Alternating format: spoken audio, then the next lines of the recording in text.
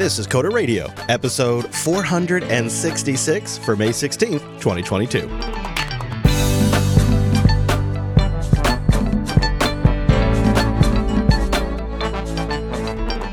Hey, good looking, and welcome into Jupiter Broadcasting's weekly talk show, taking a pragmatic look at the art and business of software development and the world of technology. My name is Chris, and joining us every single week from his command bunker, it's our host, Mr. Dominic. Hello, Mike. On screen. Full magnification. Enhance. Enhance. I love that, and I always love when somebody, rings the doorbell. Enter. There are 4 lights. Those were the days. Those were the days. Man, oh man. So I might sound a little off. I might sound a little different. I am in Southern Oregon, getting my RV ready for another summer road trip, and we still had a few last suspension fixes from the last trip that had to get done. Ooh. So it's about 400 miles from the studio, some about 400 miles south, and it's a totally different climate down here. It's so nice. Mid-70s, low 70s today. Sunshine. I forgot that stuff exists, man. You live up in the Pacific Northwest, and it's just like gray clouds all the time. Not to complain about the weather on the show, but I legitimately feel like I'm in a better mood down here. It's nice. I know you wouldn't understand, Mr. Florida. I know. You don't just hang out with snakes and alligators all day, chilling? Right. Meanwhile, you're blowing up my Twitter this week, working on Alice and prepping her for Open Core and geeking out on Python. I had a busy Twitter week. You even had a busier one.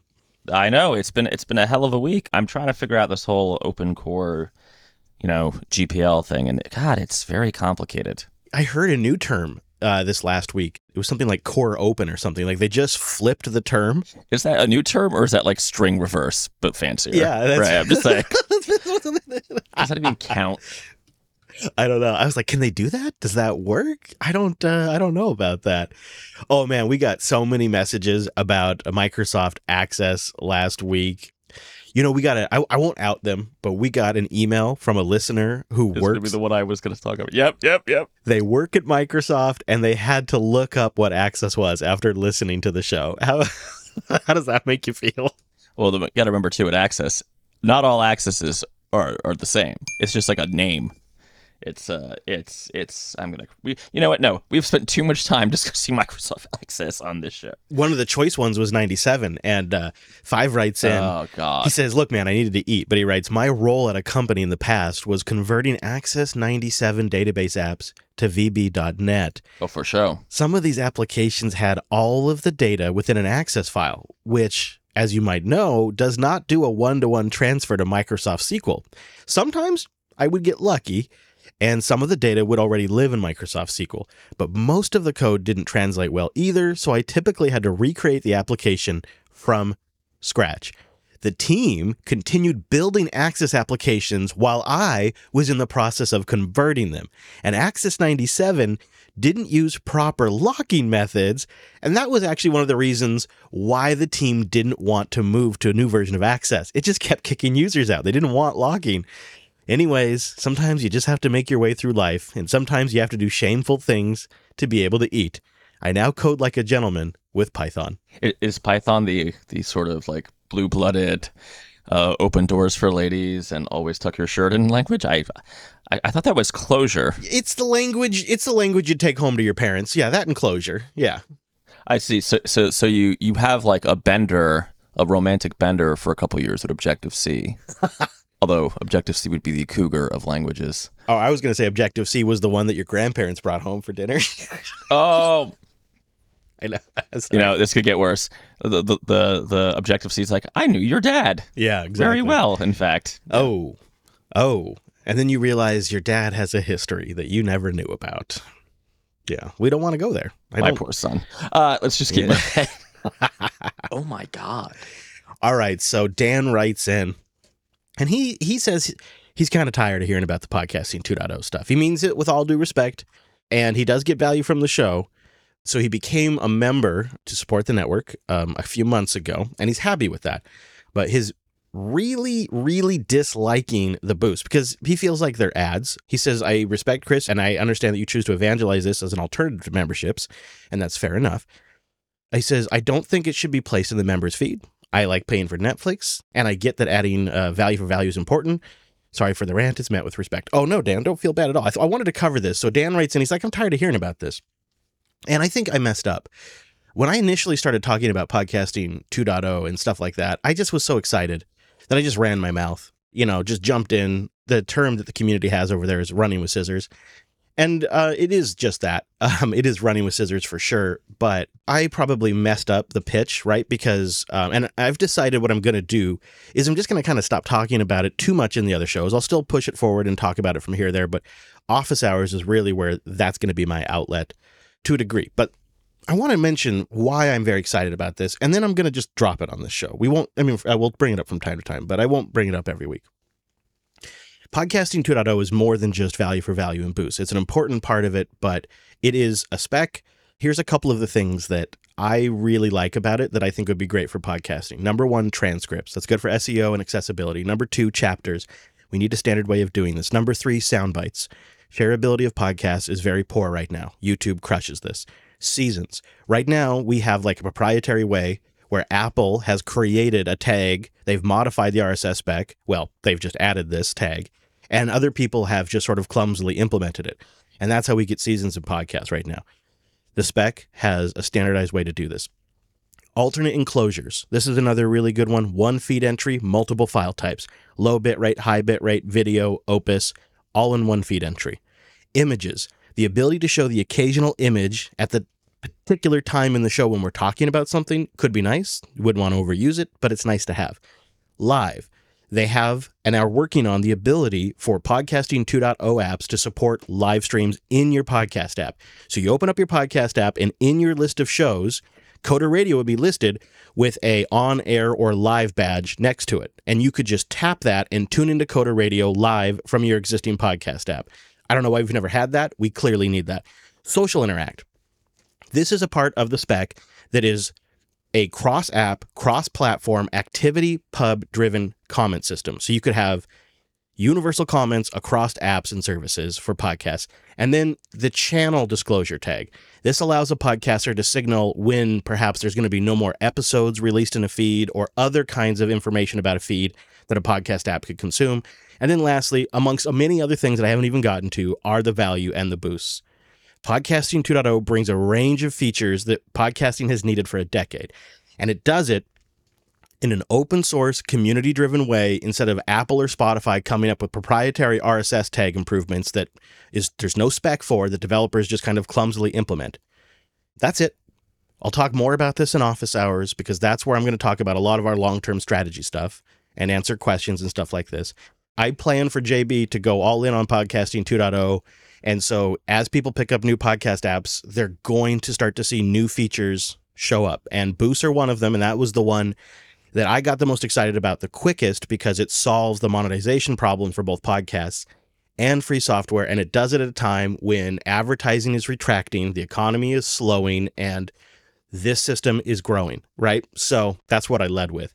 But I think you'll see that stuff like the Podcasting 2.0 spec is necessary for podcasting to stay healthy and to compete with Apple, Spotify, YouTube, and others. But the good news is, for everybody who's sick of me talking about it in Coder, I'm going to try to keep most of this contained to office hours as time goes on. So there's that. And I understand, Dan, and mostly the whole Boost thing and all of the Podcasting 2.0 stuff is not meant to replace anything that exists now. So if you're listening to a podcast and you're listening to it in your favorite app and you don't plan to adopt any of this stuff, your experience won't change. That's the idea. All of this stuff is additional. It benefits, it supports, it boosts, it doesn't replace. That's the idea. It's hard to talk about, because it's something I'm really excited about as a project, but I understand the audience. It's like me talking about how we make the sausage, basically. We make it with hickory smoked pork. We weren't going to actually talk about sausage? No, well, I mean, we could talk about sausage. I don't know. Do you get have you ever had this where you're like, I think this is what a lot of the show probably has been when it comes to the App Store stuff. So it's like, yeah, you recognize something that your industry needs to get their head out of their ass about. And you kind of need your audience or, your customer base on board too, because you need them to adopt these new features to create the demand. So that way other apps like AntennaPod and Overcast, they start adding these features, which they never will unless their users ask for them. So it's a real chicken and the egg problem. And so I have to be the jerk sticking his neck out there, pushing it forward, because otherwise we just sort of have a stalemate. Yeah, and more than that, I think about the App Store stuff from, when I was bitching about it in 2012, 2013-ish. That case is what happens if it doesn't work, right? If the community does not kind of, step up and say, hey, this is kind of messed up, you get monopolies. And I could see something very similar happening in podcasting in terms of monetization of podcasts, right? Yeah, and right now, any new thing that podcasts have gotten, like seasons or chapters, it's all just sort of been a ragtag implementation. Maybe like Apple created a tag, or some Germans created a way you can cram something in like the ID3 information, and it's just sort of out of spec, but we all just do it that way. The SUSE developers created a new XML tag. Yeah, that's essentially what it is. And then we basically just get enough people using it that it becomes the new standard, but there's no community input. There's nobody driving them, iterating them. The actual core podcasting spec for the RSS feed, as far as I know, I could have this wrong, but as far as I know, it hasn't been updated since 2009 in any official sort of standard way. What we've gotten since 2009 has mostly been whatever Apple crams in there, and then other people just kind of implement.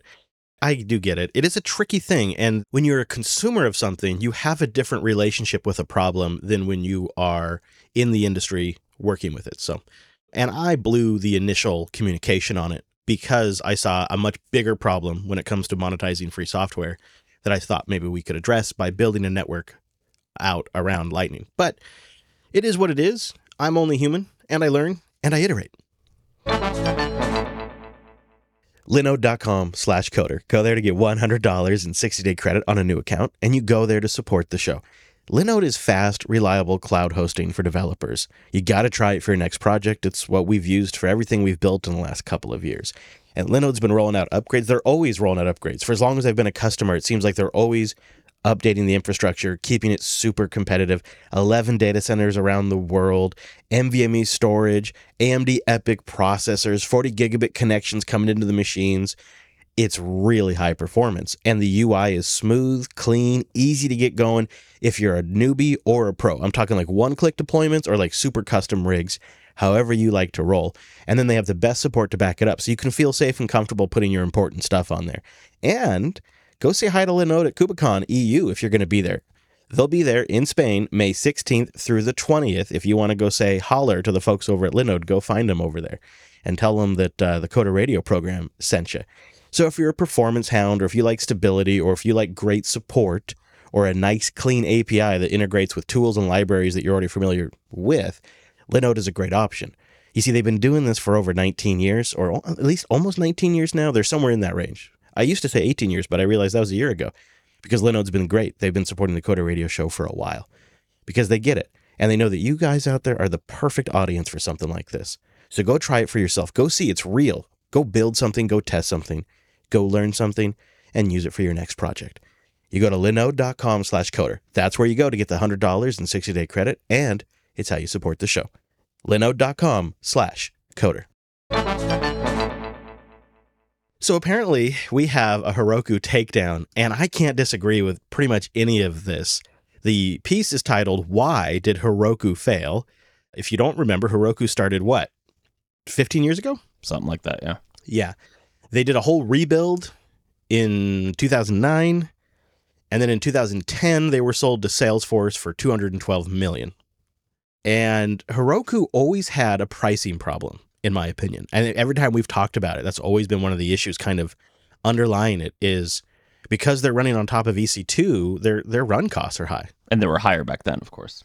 Right. Yeah, they've addressed some of that now, but you look at Heroku and you think to yourself, I mean, I could do this kind of on a Linode now. And I wonder if that isn't part of the problem, is they're just not as needed as they once were, because now you've got a lot of options for deploying software anywhere you want and really abstracting it away. Yeah, I think there's a few things, right? It's, for me, my introduction to Heroku was when I was first getting into Rails. And at the time, Heroku was very Rails-centric. Totally. And that, it sounds silly, and people, I know the hardcore, you have to put yourself back then, right? There wasn't like Docker Hub where you could just pull random stuff that you need. The whole DevOps, even on a small scale infrastructure, just it was still pretty obnoxious.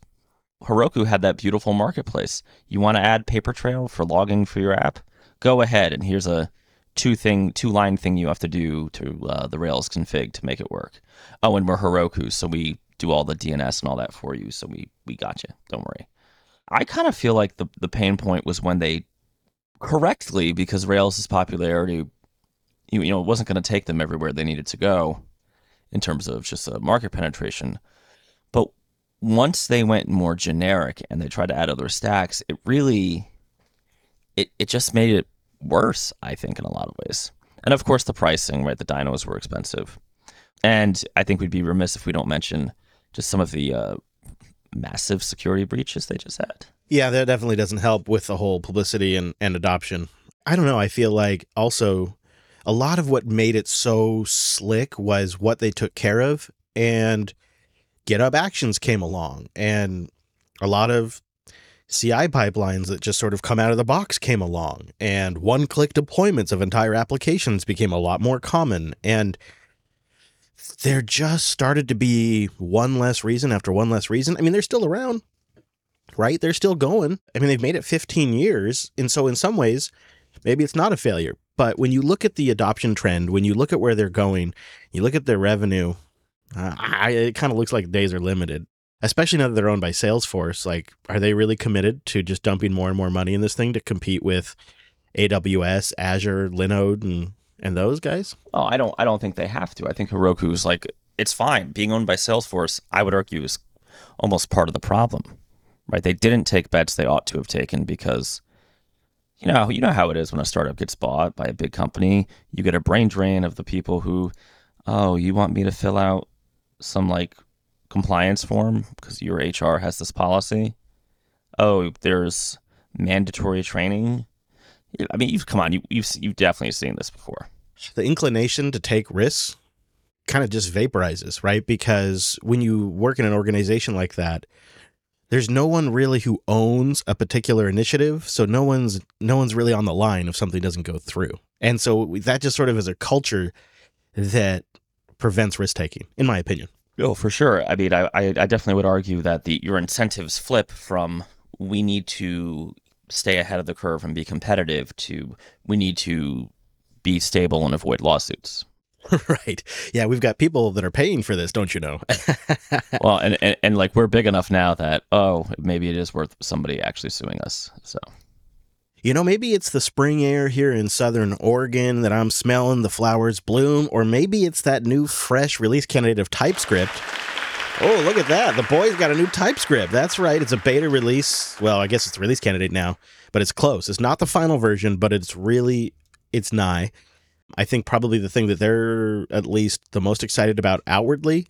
This release also includes a new preview editor for the command go to source definition. I guess this can be helpful in cases where an ordinary go to definition command would take you to a declaration file instead of the actual JavaScript or TypeScript source, which is annoying. And it also seems like they're starting to target Node 16, even though they call it Node 12 in this release. That part I don't get, but there's a weird Node versioning thing that's been going on for a while. But I mean, overall, I don't want to complain. I'm not complaining. It's not my problem. I don't have to figure it out. So yeah, I write a fair amount of TypeScript. I mean, I find myself, because I'm crotchety, falling back on, because TypeScript is a pure superset of JavaScript, so you can all JavaScript is valid TypeScript.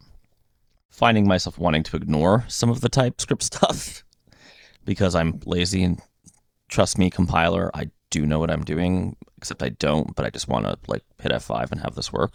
Still, the language, the language is younger than the show. I'm pretty sure. Yeah, I think so. Wow. It started off as syntactic sugar to JavaScript to do like soft type annotation, or not soft, but pretty, to do typing, right? It reminds me a lot of frankly, the Python 3 stuff where, they have the type hinting, but it's super weak and there's all kinds of weird cases in it. Well, TypeScript has just gone in, and I know it's statically typed and all that goodness. I'm not a TypeScript is the future of web development, never ever do pure JavaScript again kind of guy. But it's starting to look like a more robust language. I mean, it looks a hell of a lot like C# these days. a lot of positive sentiment towards TypeScript out there these days. It's also the same guy who created C#. They've earned a special spot. TypeScript 4.7 is nigh. We'll put a link in the show notes if you'd like to read more about it. We both had an interesting and perhaps underwhelmed takeaway from Google I/O. I noticed that your top thing was Flutter 3 was announced. Flutter is one of these projects that people keep telling me about, and I keep saying, oh, that looks really cool. Oh, it's made by Google. Waiting for it to die. Yeah, I'm just like waiting for it to go. I mean, should we say the names? Reader, Wave. We could do that. Yeah, I think what gives Flutter a fighting chance is that it is, I think, tied in with their overall Fuchsia initiatives too. And they've been sticking with us. They've never really officially made a big stink about Fuchsia other than a few blog posts and, put it on a few of their devices. It seems like Fuchsia is like this long-term skunkworks project, probably ultimately to replace Linux. And Flutter is maybe important for the client side of that or for the front-end UI stuff. So I think, I might be wrong, but I think Fuchsia and Dart have to die for Flutter to die. Maybe. They could kill Flutter without killing those things, so I might be wrong. I don't think Fuchsia's going anywhere. Yeah, well, you never know. They're the most proto-Microsoft company out there these days. They are Microsoft of a different era with more money. And I actually felt like Google I/O 2022 really put that on display. It really brought that home to me. It was a very cohesive Google I/O. It felt like it was put together by one team. Google I/O usually feels very disparate, very disorganized, disjointed, like different fiefdoms create different parts of their keynote and then they go up there and present it to each other. Whereas this year, it felt cohesive. It felt like a singular, boring corporate message. And I'm kind of sad to see it. They needed to get there, but this must have been the most low-key, low-hype Google I/O I've ever seen. And by my count, we got 7 product announcements, and none of them are very interesting. This is a weak year. I agree with you that it was boring as hell, but should we just go through the 7 highlights? Sure, yeah. So off the bat, this is actually my favorite one. Automatic summaries to Google Docs and Chat. And I'm aware we don't call it Google Docs anymore. I don't think we do. Who knows? They change the name every week. That's kind of cool. Again, it's not super developer-centric. There's a new face lighting effect in Meet. Awesome. The more you can copy Apple, the better. Wallet on Wear OS. Wear OS. Okay. I can't believe they didn't have that already. Yeah. Pixel Watch. Great. I guess. Pixel 6a and 7. I'm sorry. Pixel 6a, Pixel 7, and Pixel Pro. This one was weird to me because they made such a fuss about the 6a coming out, and they've kind of immediately shot their own product in the face.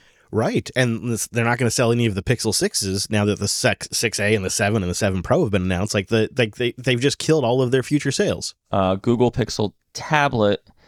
This is a little interesting because I could see it in enterprise environments being like you want to run tablet software in your factory or produce production facility, and you don't want to deal with Apple sideloading problems. But again, there's no guarantee of what exactly that's going to be. And I like how you put this. Google AirPods.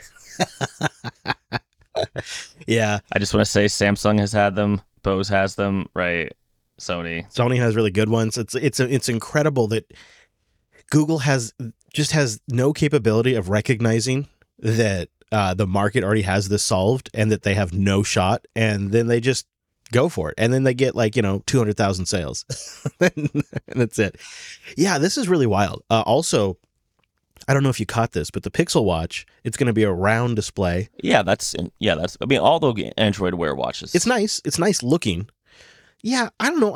I've had both Android Wear circular watches, and I've had Android Wear square watches, and the circular watches are always cutting off parts of the UI. It never has really worked very well. So I'm pretty skeptical of the circular watch display. Obviously, Google has the opportunity here to customize the UI. The question is, will they, or will it just be like a top layer, and then you get down into the Wear OS, and the UI elements are getting cut off. Also, I don't know if you noticed this.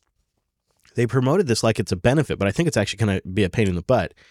they're integrating Fitbit with the watch, but you still have to maintain a separate Fitbit account. So you have your Google account you have to get on the watch, and you have to log into your Fitbit account on the watch to use them, even though Google owns Fitbit. Maybe it's a regulatory requirement. I don't know, but it just sounds messy. The tablet, the 7 Pro, and I believe the 6A, and I believe the AirPods all just got kind of like, and the Pixel Watch all just got like, probably in the fall, in the future, we're going to release these products. Only 1 or 2 of these things they announced at Google I/O are even going to ship probably before the end of the year. When have we seen this before? And a number of these are going to get canceled. And they're going to suck. And then there was the other aspect of this I/O, the entire I/O, that bugged me. And I think all companies do this, but they're really trying to position themselves as like this feel-good, warm, we're doing this for the good of the people company, that all big corporations are trying to do now. But it really felt over the top when at the very end of the keynote, it's not very classy, but they basically do a one more thing moment. They ape Steve Jobs there for a second. Oh, we do have one more thing. And it was yet another, even further out in the future, absolutely no timeline product. We have no idea where this is coming. And they teased Google AR glasses. And I grabbed like a minute of the presentation. And I just want to play it for you so you can get an idea of like the vibe they're trying to go for and the feelings they're trying to get you to feel. It all felt very manipulative. My mother speaks Mandarin and I speak English, which is a strange thing. 他讲英文我可以听得懂，可是有时候我讲不来嘛。 We'd love to be able to share with you a new prototype we've been working on. You should be seeing what I'm saying, just transcribed for you in real time, kind of like subtitles for the world. What we're working on is technology that enables us to break down language barriers, taking years of research in Google Translate and bringing that to glasses. You see me? Oh, sí te veo. I'm actually looking straight into your eyes, and it seems like you're looking right at me. Oh, sí, estoy viendo lo que estás diciendo para guiarte. Making access to information just instant and intuitive. By doing that, technology fades into the background, and we're more connected with the people and the things around us.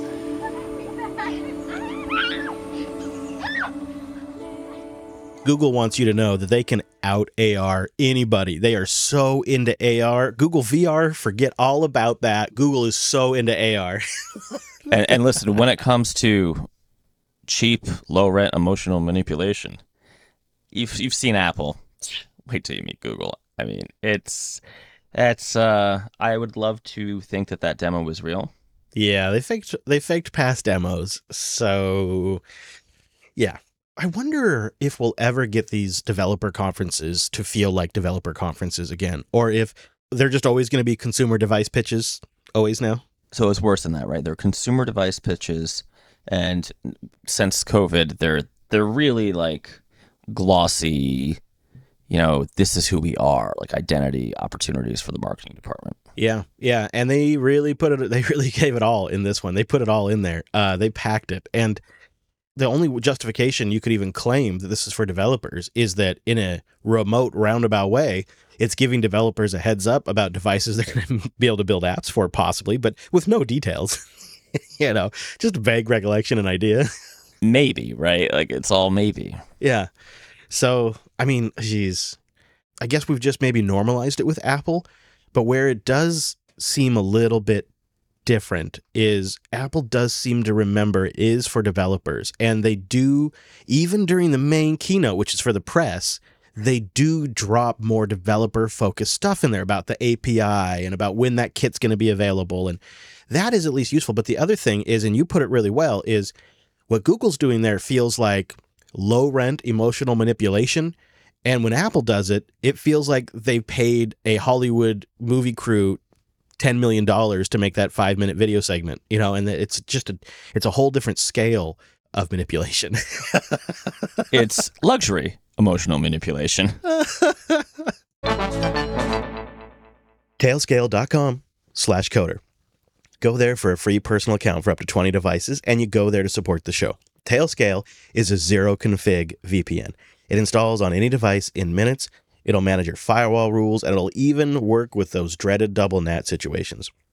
It really works from anywhere. I literally have not found a place where it does not work yet.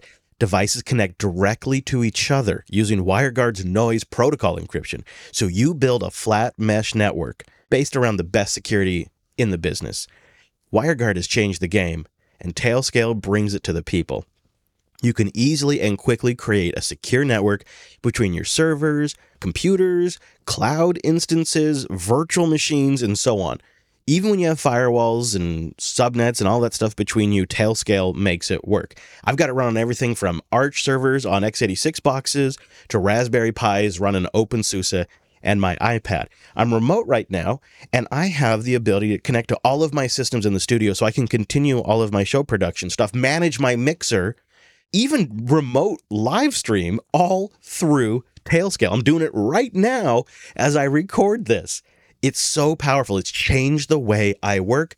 I'll never go back. And by the way, in the most recent episode of Linux Unplugged, we featured a great in-depth conversation with one of the co-founders of Tailscale. And it gave me new insights into how Tailscale is sustainable and how it's built and set up differently than almost any tech company in the last decade. Really insightful conversation with Avery. So go check out the most recent Linux Unplugged because that was tops. We also talk about the new NVIDIA stuff in there. I love Tailscale. My connections are always on. I just now have bookmarks for all my different web dashboards and stuff that are on the Tailscale IP, so no matter where I'm at, I just use the same bookmarks in my web browser. It's so flawless. And you can try it for free for up to 20 machines. And they've built the service so that way that plan can last. Go check it out and support the show and give it a go. You go to tailscale.com/coder. You'll thank me. Trust me, once you get this up and running, you will thank me. Try it out. tailscale.com/coder. It's official. Remote work has absolutely zero negative impacts on your productivity, according to a research team from Texas A&M University School of Public Health. It's concluded in this study that employees and company resiliency is actually enhanced through remote work, and they published a statement last Friday. The study went beyond just assessing the productivity to examine the causes of workplace injuries, and they actually found that it was important for employees to take regular breaks, and if they work from home, workplace injuries drop dramatically. Because they're not workplace injuries. I know, but what do you think of this? Their study, I mean, I got to imagine you just disagree up and down, but their study says it zero negative impact on productivity. I feel like that statement has to be false. Just one, anecdata, right? My own experience. And two, it's such an absolute statement. Zero, all, right? No, I don't agree. I mean, I've come to terms with the realities of remote work now. It's funny, I was an early proponent. I think as were you, right? And then as everybody did it, I realized one of the things I liked about it was that it was a nice perk to have in the hiring process.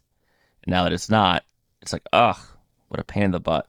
Yeah, it does have its drawbacks. They say, though, that in the study, almost all of the employees were right back up to the same level of output as they were during or before Hurricane Harvey. That's when they were checking this. And they say the huge message for employers right now is employees should be able to work remotely, or they should be able to work in a hybrid schedule because the productivity gains are definitely there. And I was thinking about this and wondering, well, if Texas A&M actually studied this, what were they finding? And I think they were finding that there is indeed some work that is better from home. I've done a little bit of a study myself. I have a little bit of empirical data, and it's as simple as this. I have taken this RV that I'm sitting in right now, and I have parked it right next to buildings that I have worked out of. And I did this a lot at Linux Academy, and there were definitely times where I would step outside my RV, and I would walk 5 minutes into the building, key card in, go into an office, and I would have meetings, and I would do work there in the office. And then there were other times in the day where I'd walk outside the building, and I'd walk into the RV, and I'd do a totally different kind of work in the RV, like phone calls and emails and show prep, I did better in the RV. But in office, I did better when I was working on the new art and logo designs with people there. I had better interactions at the meeting tables with people, and then we would go to lunch together and that kind of stuff. And so for me, I really found benefits in both. But I realized that large companies, they have a hard time with these nuances, and Apple is one of them. And they've really laid down the law and said you're coming back to work. And as a result, their director of machine learning has resigned, and he says it's due to the return to office policy. I just want to say, even I think this is a huge fork up on Apple's part. Massive. Like somebody of that caliber, it's not just a random dev that's going to be like slinging C# or Python or whatever. It was a big win for them when they got this dude, right? They were crowing about it. Yeah, Ian Goodfellow. Yeah, so he's supposedly the guy who created GAN, which is Generative Adversarial Network, which is a huge innovation in the field of deep learning and machine learning. You know, the whole adversarial network idea is sort of key. He created it. Apple swooped him up. It was a big deal.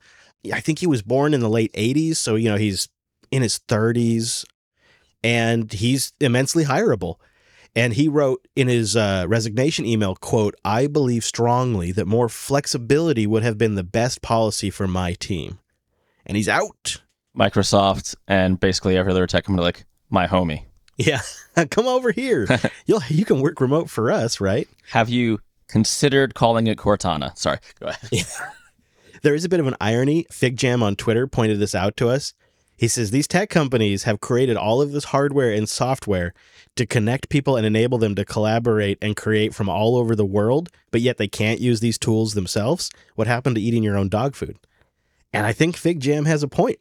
If anybody should be able to make remote work, shouldn't it be Apple? Shouldn't it be these companies like Facebook and Microsoft that are telling all these employees to come back?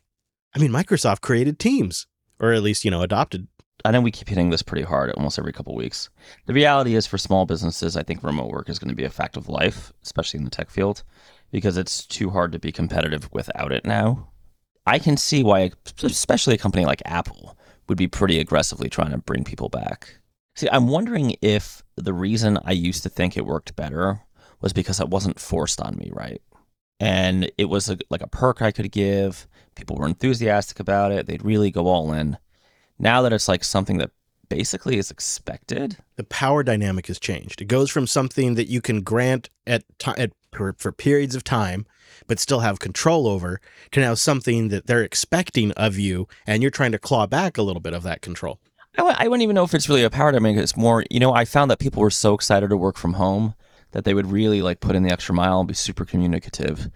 And I'm just, I'm interviewing people, and it's like, of course it's work from home. Like everybody just expects it now.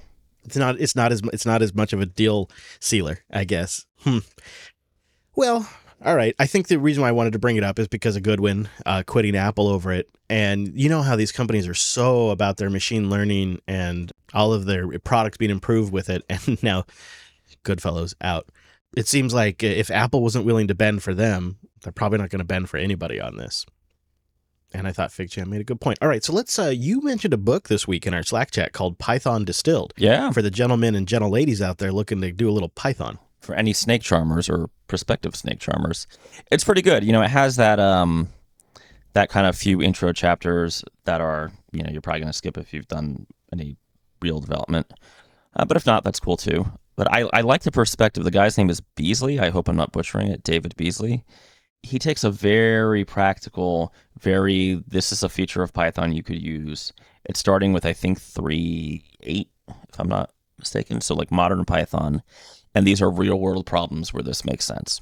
Great pick. We'll put a link to that at coder.show/ what is this, 466? Yeah. 666 or 466. Ah. I know. Well, but it does mean we've rounded the corner to 500. You realize. Oh my God. I know. What do you even do for 500? What do you even do? Convert the show into a next themed show. And a video show, right? All YouTube all the time. We can switch from Boost to Super Chats. That'd be great. No, we go on Twitch. Yeah, ask everybody to become members or whatever it is over there. Wait, can't we just like dance and go on TikTok? Yeah, or I think if you just stand in a pool, you can wear a bathing suit and it's legit. I don't think that works for us. Oh, maybe not. And what if your hair gets wet? Yeah, it doesn't look as good. It bounces back quick, but while it's wet, it doesn't look so good. Well, naturally, of course. I mean, You know what I've discovered traveling again is it really is the greatest gift when it comes to my email, because I get so much damn email. And so I can just tell people, oh, sorry, I'm traveling. I'm a little slow on my email right now, even though I'm always slow on my email, right? I'm always slow on my email, but now I have a reason for it. And it feels like a weight has been lifted off my shoulders. You know? you're on the lam from your email. I mean, what the I think you forget what it's like to travel. Like, this is a nice aspect of traveling. Is like, oh yeah, no, I'm sorry, I'm totally behind on that. And it's true. I am. I'm not lying, but I at least feel like clearly the rest of the world is better at 2 life skills than I am, and one of them is committing to anything beyond 3 days, because my friends and family ask me to commit to stuff 2-3 weeks ahead of time. I know, I hate that. Oh, it is honestly a struggle. I really don't understand how the rest of humanity has any idea what they're doing in 2 weeks. It doesn't make any sense. And I constantly am in that trap, and I struggle, and I say yes, and then I regret it, and it's the worst. And the other thing, the number 2 thing that I think humanity on a whole does better than me is getting back to their email. Turns out, am the only person in the world who doesn't like just getting jobs dropped in my inbox with totally just arbitrary expectations of how fast I'm going to read, how fast I'm going to respond, and how fast I'm going to take action on their question that they asked me to do in the email. And see, in my world, and this is where I'm so wrong, because it's only me that thinks this way. In my world, I think I'm going to get to that on my terms when I have time to read my email. And if they're asking me to do something, I'm going to do that when I have time to do it, which might not be for a couple of days. But you see, the rest of the world, that's not how they think. They think, I have sent this thing to Chris. It requires action on his part. I imagine he'll get it back to me in the next couple of hours. And then if a day or so goes by and I haven't gotten back to them, and this happens all the time, I get another email asking, hey, I'm just following up, didn't hear back from you. And so by the time I often get to my email, I can have 2 or 3 like, hey, I really need this done, or hey, I was wondering. And it's like, been maybe 3 or 4 days since I saw their last email. And I'm the only person that's a problem with, because clearly everybody else does fine with that. Otherwise, people would stop it. And those 2 things, I feel like when I'm traveling, I'm off the hook on. Like, it's okay that I can't tell you where I'm going to be or if I can do something in a week, because you know what? I'm traveling. And so I'll just have to get back to you when I get back. And you know what? Sorry, I didn't take action on that and get that back to you within, 3 hours. I'm traveling, and yesterday was a 10-hour drive day. And so I just didn't check my email. And like, I have actual reasons, and I feel like I'm not a failure. Email is a source of constant stress and anxiety for me. And I go through periods where it's better, and I go through periods where it's worse. And right now I'm going through one of the worst periods where it's too much. And if I could do it over again, I would ask for a system where I can just not accept emails for a while. Like, sorry, for the next 3 days, Chris is not accepting new emails. Please try again when he arrives back. Why haven't we built that? And out of office is not enough.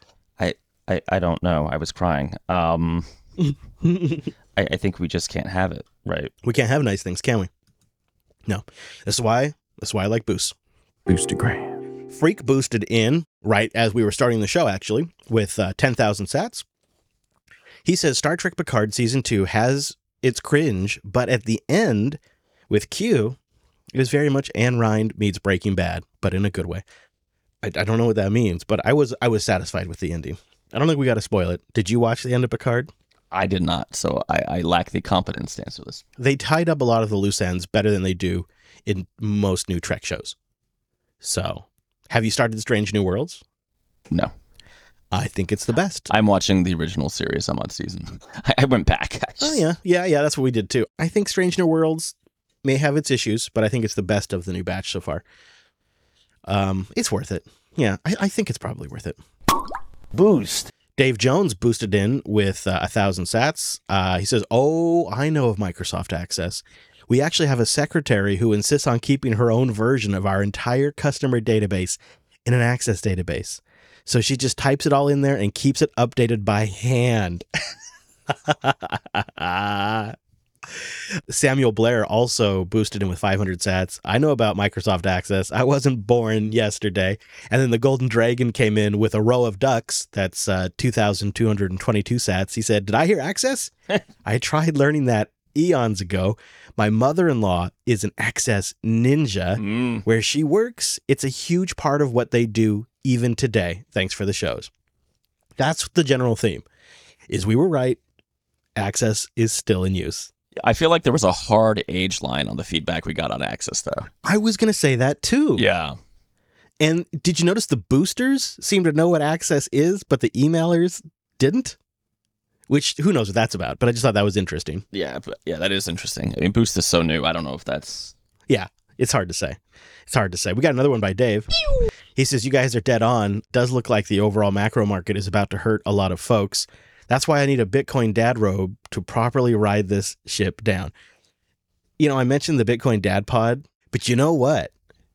The Friday or something before the recent downturn in the market, we totally called the Luna crash and why it was going to go down, why Terra would depeg, and why the rest of the market would tumble. Just saying.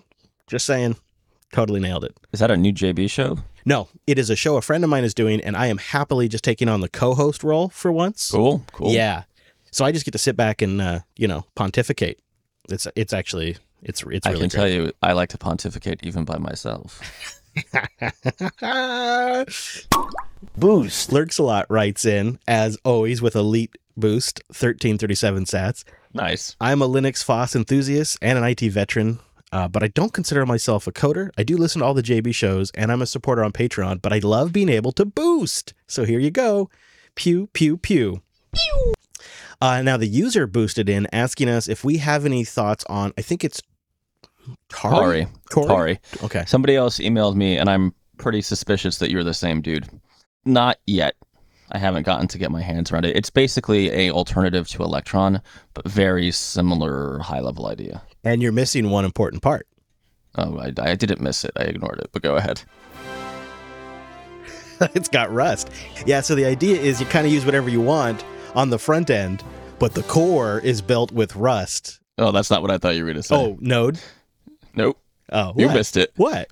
He has a special request, a shout out to Egon. Oh, you're right. Egon gets the shout out. That's so great. We also got some thank you bows from Cosplan, from Freak. He was just streaming dim sats as he listened, and we got a bonus thank you boost from Dave Jones. And Dave, I'm glad you're back listening again. I hope that means everybody is doing well at home now and you're getting caught up on your podcast. A shout out to Dave because he was our triple booster this week. What? And we appreciate that, Dave. Glad to have you back. Can I tease something? Yeah. So, coding challenges are coming back in a weird form. I love it. I bought my own money. There's no weird corrupt, crap going on here. Called the Python Workout. I'll find a link. It's from Manning Press. And it's 50 Python assignments starting from easy to pay me. So if you want to follow along, I'm going to put up a GitHub thingamajig. And I'm hoping to have the first one for next week. You say Python Workout? I think I got a link to that. I'll put it in the show notes. Okay. Yeah. It's got a dude with no shirt on the cover. Right. That's not you? I wish. This got weird. All right. Yeah. Link is now officially in the show notes, and I'll also drop it in the chat room if you're watching live. Because, we do this here show on the Mondays at noon Pacific, 3 p.m. Eastern, and you can hang out in our chat room. Yep. That handsomely tattooed man is me. Yes. Nicely done, sir. Oh, my goodness. I like how he has tattoos that enhance his muscles. I like the craftily placed robe, shall we say. Yeah. Boy, if that thing was off by even an inch, it'd be a totally different book. Let's just say. It would probably sell better, too. Let's be honest. All right. Thank you to our members at coderqa.co. You're going to get a Coderly soon. You join that, you get access to the show with no ads, and you get the Coderly report. And it's a way to say, thank you. And it's a way for us to say thank you, too, by giving you a few perks. It's a nice little setup, and you can support the entire network and get access to all of the shows and all of their perks by going to Jupiter.party. So for this here show, coderqa.co, and for the whole network, Jupiter.party. And, of course, if you want to do a one-off, you can just send us a boost with a message, which we always appreciate. Mr. Dominic, is there anywhere you want to send the people before we wrap it up for Morgan? If you go to tmb.inc, that's .inc/careers, we are hiring. Very good. Very good. We should put a link to that in the show notes, too. We should. Just to make it easy for the peoples. Let's see. If you want to get a hold of me, you can do it on Matrix. We do have a Coder Radio feedback channel over there and a general chat. Shout out to the Matrix folks listening live right now. And of course, I'm on Twitter at ChrisLAS. And the whole podcast is at Coder Radio Show. And the network to get network announcements is at Jupiter Signal. And I'll give you a little hot tip before we wrap up. Even if you don't want to use the Twitter, but you still want to see what people are posting about and kind of use it as a news feed, check out Nitter. NITTER.net. It's a way you can just plug in a username like, at Coder Radio Show, and you can get a nice clean feed of everything that account is going on about without having to go to the dumpster fire that is actually Twitter. Well, that's a stalker's paradise right there. It is, but it's also just a nice way to... I see you going to it right now. Yeah, I'm like... That's so funny. Nitter is just a nice way to consume content that people post there because you just can't get away from it. People put stuff on Twitter and... I don't know why Taylor Swift blocked me. That's all I'm saying. No, who could guess? Nobody could probably even take a guess as to why. So I'll put a link to Nitter in the show notes too. Again, those are at coder.show/466. They're always just the episode number. And, you can grab a link to that. And that way you don't have to do the Twitter thing if you don't want to. Exactly. Huzzah. Last but not least, I will mention we are live again. Come join us over at jblive.tv on a Monday. It gets converted to your time zone at jupiterbroadcasting.com/calendar. Feedback, your opinions, your thoughts, your ideas, huge part of the show. Go to coder.show/contact to send that information in, to give us your thoughts, your ideas, your topics. And of course, you can always send us a boost with a new podcast app at newpodcastapps.com. Thanks so much for tuning in this week's episode of the Coder Radio program, and we'll see you right back here next week.